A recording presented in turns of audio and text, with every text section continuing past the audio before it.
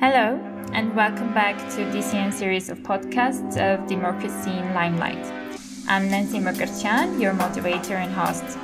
Today's topic is Beyond Disinformation, Digital Threats to Democracies.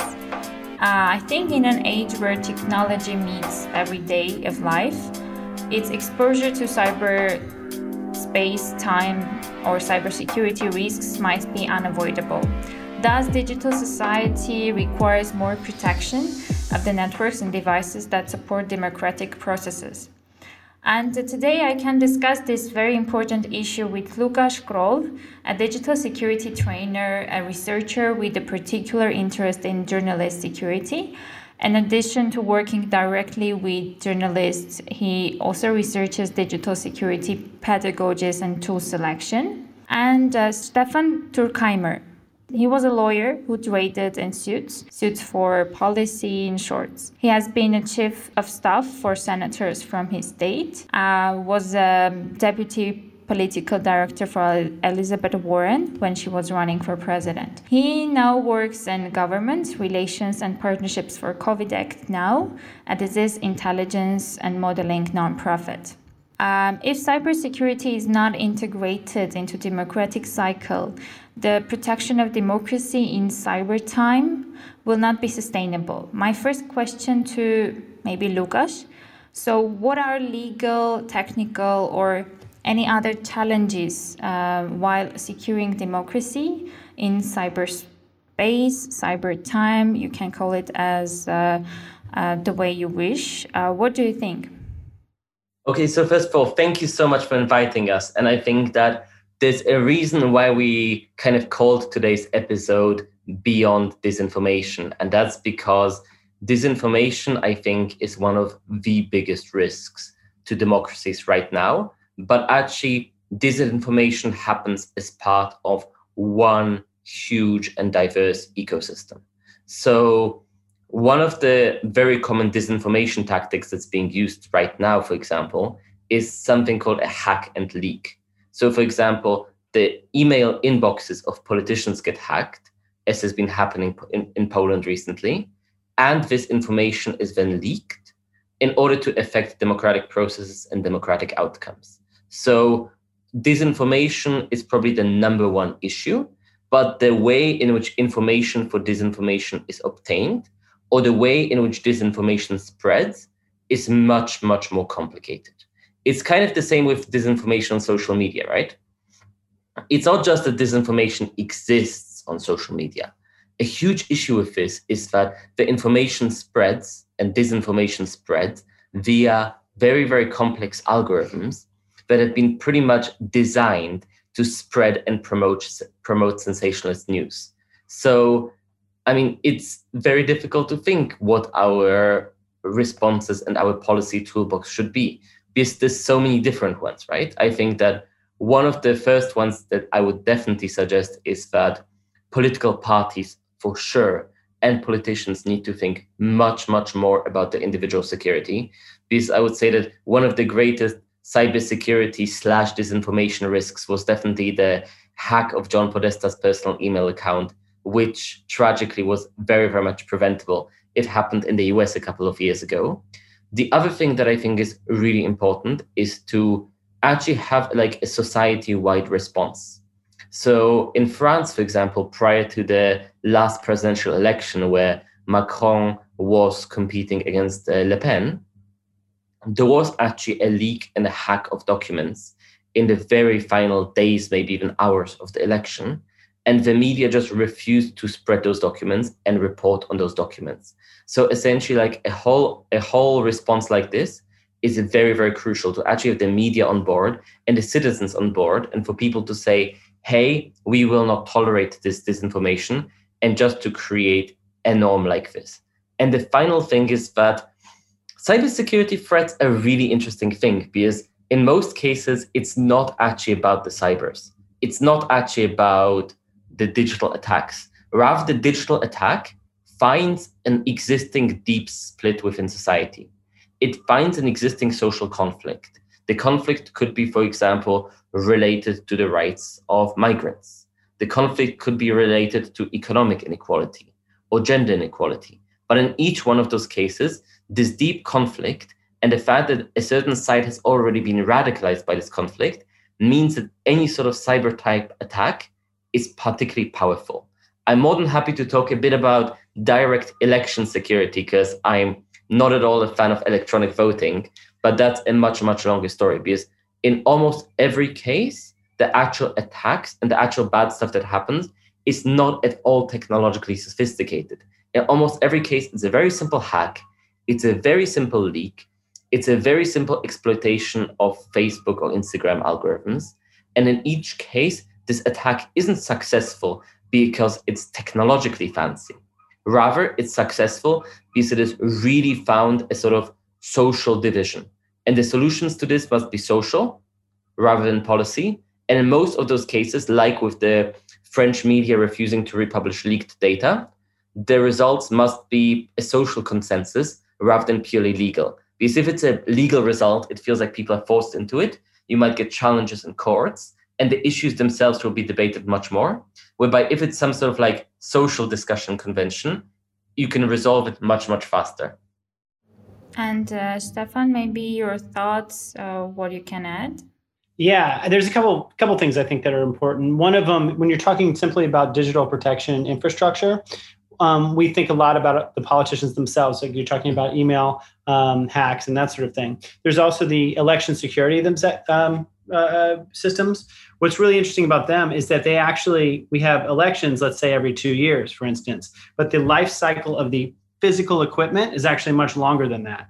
And so we're talking about attempts by outside actors who are trying to get into the system, and they're getting better every day. But the equipment itself isn't actually changing that frequently, and so it can't really keep up. That's just one small thing. The second thing I'd like to point out, rather than he's talking about the fissures in society that are exploited by people that are looking to undermine elections.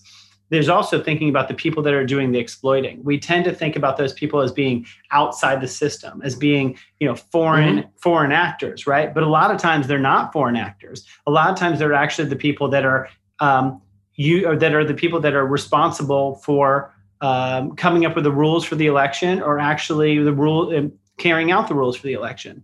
And so, the most important thing in a democracy is that elected officials accept their own losses. Right? So if you don't have a peaceful transition of power, then you don't really have a democracy. And if you have elected officials who are unwilling to lose, then they're actually the threats. The threat is coming from inside the house, right? And so you have to think about what are the rules you can put into place, no matter who's in office, no matter who's challenging, that are going to protect that election. And in order to have that happen, the people that are actually going to be elected have to find their better angels and let them sing. You mentioned about that peaceful transition is the democracy, right? But in other words, how to counter this increasing threat to the core of our democracy? It's a great question. It's really at the heart of so many of these overall discussions, right? And which is like, how do we protect the institutions? How do we believe in the things that we're actually saying, right? And there's a number of ways to which you can do that. So how do you protect the core? And jump in whenever you have anything here. Always. Yeah, I mean, please. So let's think about like legal protections of the core, right? So if you have these standards of democracy, right, which is that the person with the most votes wins. Let's just assume that that's our standard. Obviously, in a lot of countries, we don't actually use that. For instance, in the United States, we don't use that for our presidential elections, but let's just assume it is. If you can get people to adhere to that concept and force the concept, and I'm talking about people forcing politicians to adhere to that concept and put in rules to protect that concept, then you can have the overall standard of thought be the standard of law. And so connecting those two things is incredibly important. And what happens is you have to put pressure on the electeds outside of their election sphere. So you can't ask them to protect the election 2 weeks before the vote. You have to ask them to protect it 2 years before the vote, before they think that they're going to lose. So that's the key to these things, which is to get the ideas that we talk about enshrined into law, to make those two things connect. And the way you do that is really through public pressure. For one thing that's, I think, worth adding, and this dovetails really nicely into the cyber aspect, is that a huge issue is that all of those dynamics have not been very understandable recently. And I think that both in terms of digital security and cybersecurity, and in terms of democracy, one of the biggest things is that the system needs to be understandable. So one of the reasons why I'm very critical of electronic voting, for example, is because it's easy to explain paper voting and the way paper votes are counted and the way paper votes are secured to pretty much any voter. In order for someone to reasonably know how to secure electronic voting, you have to essentially have a PhD in higher mathematics or computer science. And maybe a master's is enough, but a very advanced degree. And I think that it's something similar with a lot of the democratic institutions, that there needs to be a very wide and big understanding of why is it that we do the things that we do and how do things happen.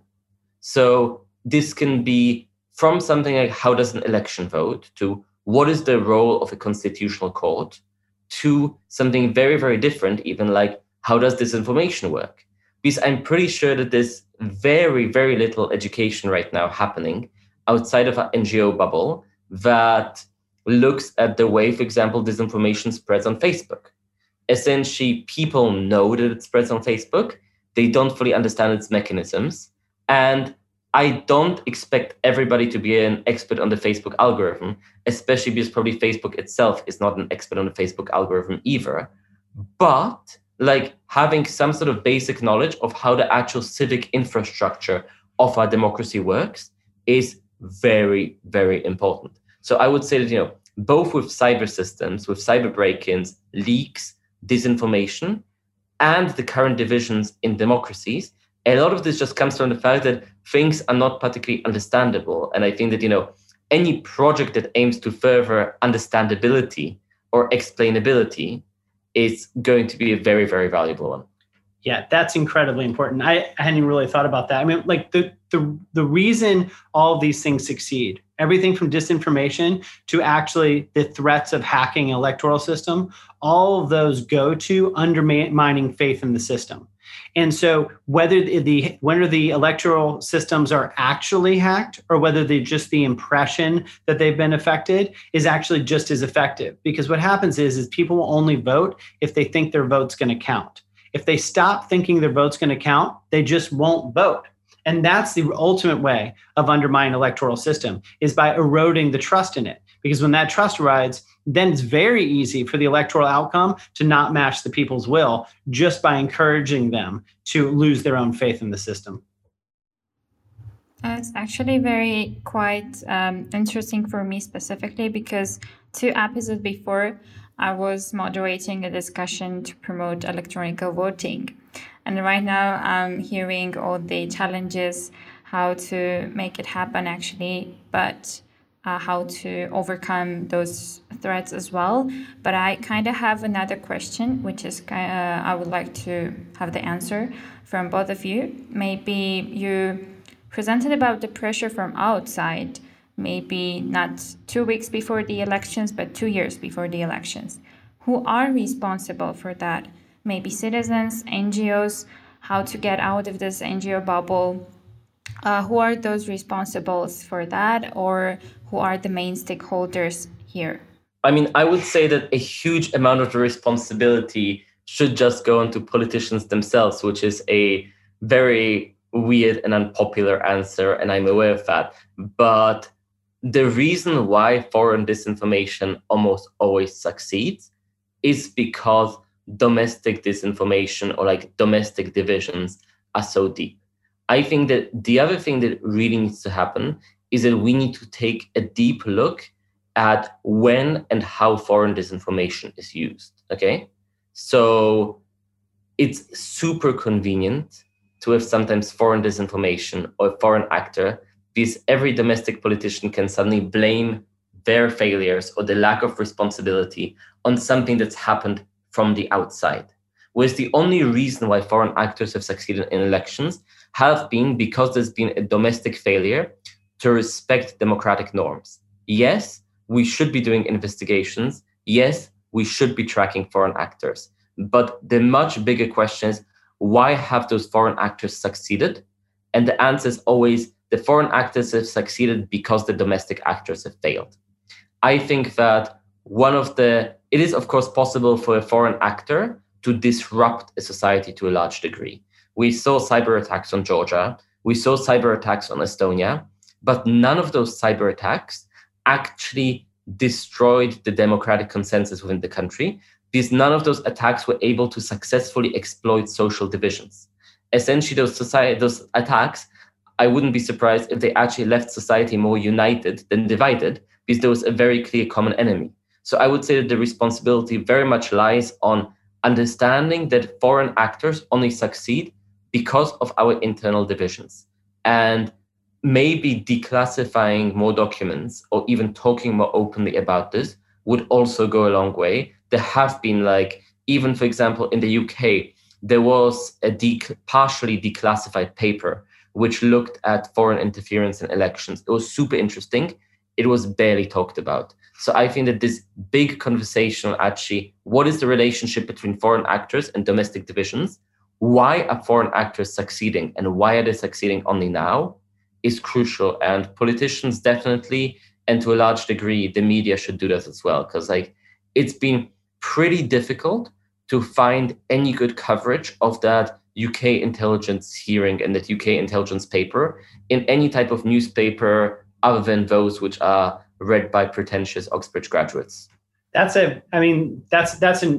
have no qualms with that take. What I'd like to add is that transparency, which is essentially what he's talking about here, transparency in this whole system to allow people to know how this stuff is working is incredibly important to people having faith in their ability to change an election, change the decision, whatever it is, change their politicians. The secondary part after the politicians, though, is, and NGOs play a role here, obviously, is that you have to have the people believe entirely in the norm and believe that if they're living in a democracy, not only do they have a responsibility to vote, but that their vote will matter and their vote will count. And there's education that has to go into that. There's transparency that has to go into that. But really what you have to have is you have to have a situation where you believe in the norm of voting and that your vote will count and that various systems for counting votes are required. You have to believe in that more than when you see some different disinformation where you agree with the overall construct of it. Because what happens is that someone sends me some information as a voter that I agree with, right? And then that becomes more important to me than the overall norm. So what we have to do is strengthen the norm so that the people value democracy as a concept more than who wins. And that can be tricky for people. Thank you. Thank you a lot. Overall, transparency, disinformation, elections, and finally, democracy. These are the key points we were discussing with our guests today. And I will ask our audience to leave your feedback and insights on this topic by sharing our podcast, and stay tuned with us for the next episodes as well. See you next time. The following series of podcasts are being conducted by Digital Communication Network in partnership with Friedrich Naumann Foundation for Freedom.